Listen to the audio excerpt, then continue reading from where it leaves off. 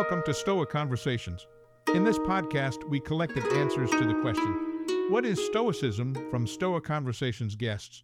As you listen, think through what your answer may be. Our first answer comes from Scott Aiken from episode 32. Scott is a professor of philosophy at Vanderbilt University and the co-author of Epictetus's Enchiridion, a new translation and guide to Stoic ethics with William O. Stevens. Well, Stoicism is on the one hand, it's an ancient philosophical view, but it's also an updated philosophical view. I'm going to say something that might already be a little controversial. We're the Stoics now. And the ancient version of the philosophical view was a view about the universe and how it's structured and how reason is structured and how value in light of those two things is structured. And so the universe is a rational whole. Our human reason traces the causes and purposes of the rationality that comprises that whole. And value is comprised and determined by what is appropriate for us as the creatures we are in light of how reason determines our place in the whole. And so much of what we see as Stoic ethics are received in is the value theory that arises from the confluence of the application of human reason to this rational whole that is the universe. And so Stoicism comes as a big package, according to the ancients, and that's a pretty compelling line to take. It's a big systematic philosophical view. But the part that's the one that everyone seems to be the most interested in, at least now, I'd say the sort of modern Stoics, when I say we're the Stoics now, a lot of that is the ethics that we live in light of, we've inherited from the ancients. And that ethics is an ethics that, on the one hand, identifies what's valuable as what's under your control, the things that you should care about, the things that direct your attention and concerns towards. But the other part of that ethics is also an ethics of duty, an ethics of maintaining connection, because again, we are parts of a rational whole. And it's about maintaining the rationality of that whole and seeing the rationality in all instances of it. And so seeing ourselves as part of larger parts of larger communities, seeing ourselves as playing important roles in our family units and in terms of our civic units. It's a philosophy of duty and a philosophy of action. And that's an important part of it. It's not just about a kind of a mind hack or anything like that. It's a action-directed, duty-directed. You've kind of got a checklist. And it's a kind of way for you to manage your mind so that you can get the things done that you need to do for the world to be the world. For things to kind of be as they need to be. So it's a lot. And again, that seems to sort of import things back from the old Stoic story, the ordered whole, the rational whole. And that's in fact one of the challenges for a modern Stoic, is to answer all those questions about what's the connection between the ethics and the theory of reasoning? What's the connection between the ethics and the theory of the whole? That's the challenge I think that contemporary Stoics need to be wrestling with. Our second answer comes from Massimo Pili Ucci from episode 13. Massimo is a professor of philosophy at the City College of New York and author of numerous books, such as The Quest for Character and What is Stoicism? It's a more difficult question than one might think. But fundamentally, Stoicism is, of course, an ancient Greco-Roman philosophy that evolved between the 4th century BCE and the 3rd century of the modern era. And it focuses on character. That is, the fundamental thing for a Stoic is virtue, which is a set of character traits. And therefore, the most important thing in life for a Stoic is to take care of your character, to be the best person you could possibly be. In fact, the word for virtue in Greek is arete, which really means excellence. So you want to be the most excellent human being that you can be. And what does that mean? It means two things fundamentally. One, trying to think and act as rationally as possible, because we are rational animals. And two, try to think and act as pro-socially as possible, as cooperatively with other people as possible. Why? Because we are social animals. In fact, the Stoics often summarize their philosophy by saying that we should live in accordance with nature. by which they meant human nature. And human nature is exactly, according to the Stoics at least, it's exactly founded on what I just said, rationality and cooperation, social cooperation. Next, we have Donald Robertson from episode 11. Donald is a cognitive behavioral psychotherapist and author of a number of excellent books, such as How to Think Like a Roman Emperor and the upcoming Marcus Aurelius, the Stoic Emperor. I mean, one is in terms of the history of it, but in terms of the content of the philosophy, first of all, I tend to explain to people, actually, I've changed my mind about this a little bit over time. Now, I'll often introduce it to people by saying it's a branch of Socratic philosophy. It's heavily indebted to Socrates. And I mention that just because most people are kind of more familiar with the name of Socrates, at least. So it kind of gives them a bit of a reference point. And it highlights that it's part of a broader tradition, which I think helps in some ways. But the central doctrine of Stoicism, as far as I'm concerned, is based around the slogan that the goal of life, or the meaning of life, if you like, is living in agreement with nature. And what they mean by that is that we should actualize our potential, fulfill our nature as rational beings. And to live rationally, to the best of our ability, would be to live wisely. And so the goal of Stoicism is a kind of moral wisdom, which we also call virtue or arete. And then I'd add to that Stoicism is an ethical doctrine, but it has a really important and really obvious psychological consequence. And that is that if someone believes that virtue, which is a character trait, is the only truly good thing in life, it would follow from that they think external things like health, wealth, and reputation are at best of secondary value. And it would mean that they would be less perturbed if they were denied those things. So they would have a kind of psychological resilience, and Stoicism is known, therefore, for being associated with psychological resilience. Our fourth answer comes from Brittany Polat from a conversation available on the Stoa app. Brittany Polat is the co-founder of Stoicare, author of Journal Like a Stoic, and writes at Stoicism for Humans. The hardest question of all. Yes. Well, obviously, it's a philosophy of life, and that covers a lot of different things. So one thing it does for us is it gives us a kind of values classification system. It tells us what we should value in life and why.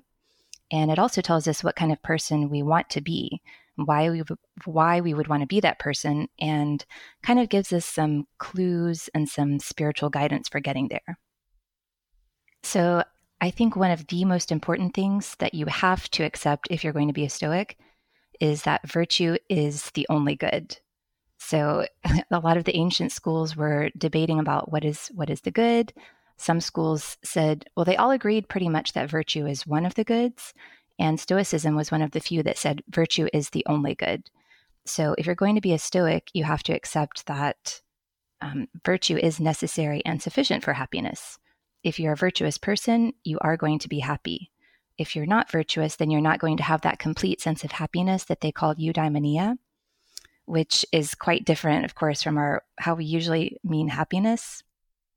So eudaimonia is like a sense of fulfillment. It's living a complete, excellent life as a moral person, having an understanding of where you fit into the universe, your place in the world. So it's much broader than our current understanding of happiness in English most of the time. So if you are a virtuous person, you're also going to find this deep sense of happiness. And Stoicism also tells us if we want to reach this level of virtue and happiness, how we need to live. So back to the values classification idea, as you mentioned, we're always making decisions. So sometimes we have big decisions, such as what kind of job am I going to have?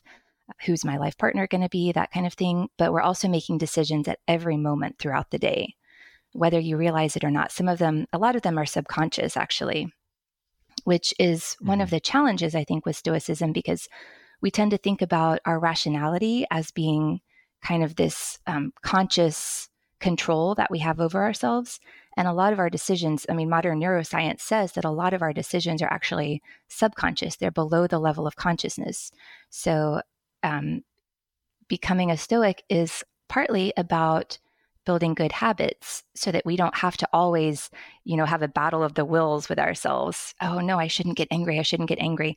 You're building those habits so that you become the kind of person who just wouldn't get angry in that situation. Mm-hmm. So that you're actually doing a lot of the hard work by building up those really good habits of ways of seeing your perspective on the world. And there's a lot less of the kind of power struggle within yourself. So I found that really helps to make the Stoic life a little bit easier, focusing on kind of doing the hard work before you actually get to that moment where you're having to do battle with yourself. Our fifth answer is from Tim Leben. Tim is a CBT psychotherapist and author of 365 Ways to Be More Stoic. This one comes from episode 17.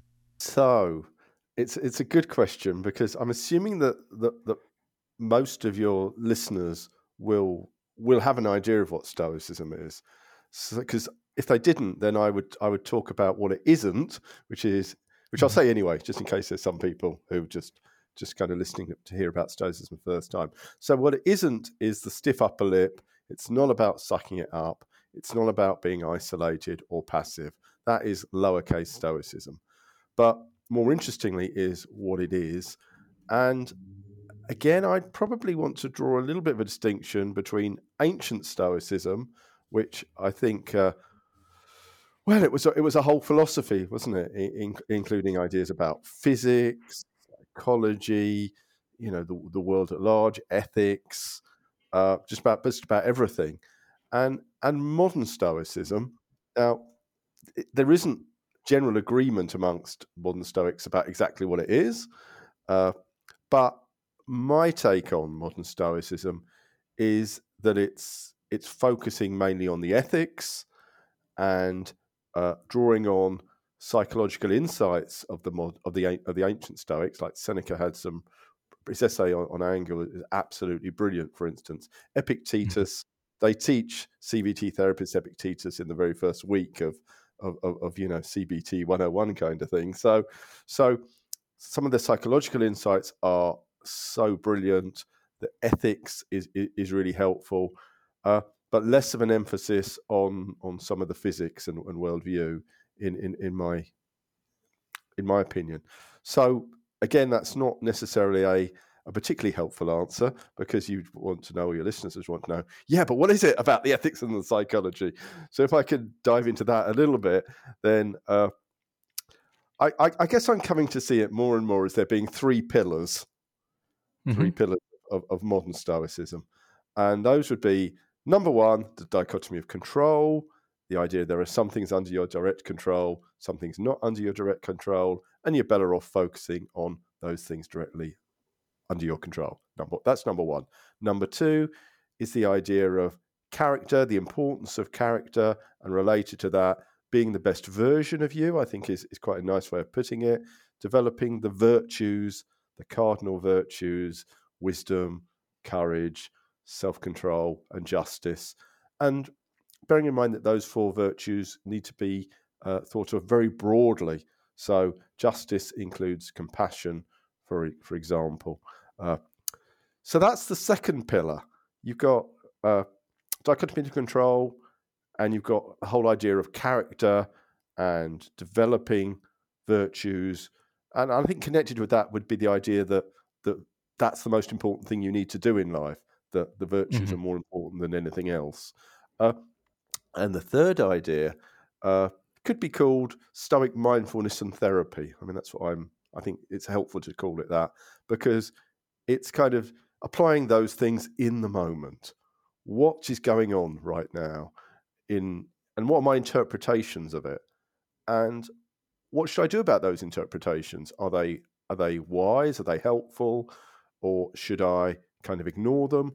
Or should I challenge them with more rational and helpful ways of looking at things? So those three things individually are all really valuable. Put them together, and I think you get a magic brew of modern Stoicism. Finally, our last answer comes from Dr. Chris Gill from a conversation available on the Stoa app. Chris Gill is the Emeritus Professor of Ancient Thought at the University of Exeter. Enjoy. Well, I think I'll just give you the core tenets of ancient Stoicism, which I think are also the core tenets of modern Stoicism, or should be.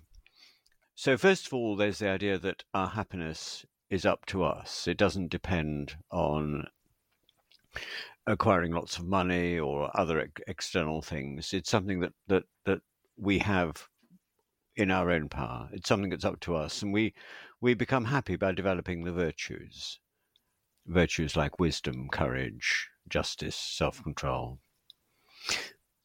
Another point, this will take a while just to run through these, so you can interrupt at any time. Okay. So that's one, the basic one, I think. The second one is the distinction between virtue and what the Stoics call indifference. By indifference, the Stoics mean things like health, material wealth, but also the welfare of our families. Now, these are not indifferent in the sense that they just don't matter. They do matter. And everyone naturally wants to have these rather than their opposites. But the Stoics call them indifference because they don't make the difference between happiness and misery. What makes the difference between happiness and misery is whether or not you use the indifference virtuously or not. Whether you acquire or lose things is done with virtue or not. So virtue is the decisive factor always in what the Stoics mean by happiness. A third core tenet, as I see it, is their ideas about development, or their ideas about ethical development. The Stoics believe that it's natural for all of us to have certain core instincts or motives. One is to look after ourselves, and the other is to care for other people. And both those things they think are equally natural. They're equally part of what it is to be human. And in both cases, development is a matter of beginning with those primary instincts, primary motives, and then developing them to the point of acquiring and exercising virtue. So there's two strands in development. One is coming to know better how to choose between indifference, how to select indifference, and how to act virtuously. The second strand in development is going from a kind of primary care for other people, which we all naturally have for, say, our children or those close to us, and developing this so that we have a fully mature attitude to social relations generally. We can relate to our community. We can play a role in larger contexts. And one very important aspect of this is coming to realize that all human beings, as such, are part of a brotherhood or kinship or citizenship. So there are these two strands to ethical development, and these are important in themselves. But another, going along with that, is the belief which the Stoics have that everyone is capable of ethical development. It's not just a few people. It's not just the select philosophers. It's human beings as such that are capable of this, and they remain capable of it throughout their lives. So they have a very strong belief about the possibility of developing in this way. And finally, the final core tenet is also relating to development, and that is the belief that we can all develop emotionally in ways that I can go into a bit more later on. We can all develop emotionally, and that this emotional development is closely bound up with the ethical development, which I was just outlining. So there you've got 5 elements about virtue and happiness, virtue and indifference, about ethical development, social development, and emotions. And if you look at the ancient accounts of Stoic ethics, those are always part, or nearly always part, of what they pick out as key elements in Stoic thinking. Thanks again for listening to Stoa Conversations. If you found this conversation useful, please give us a rating on Apple Podcasts or Spotify and share it with a friend.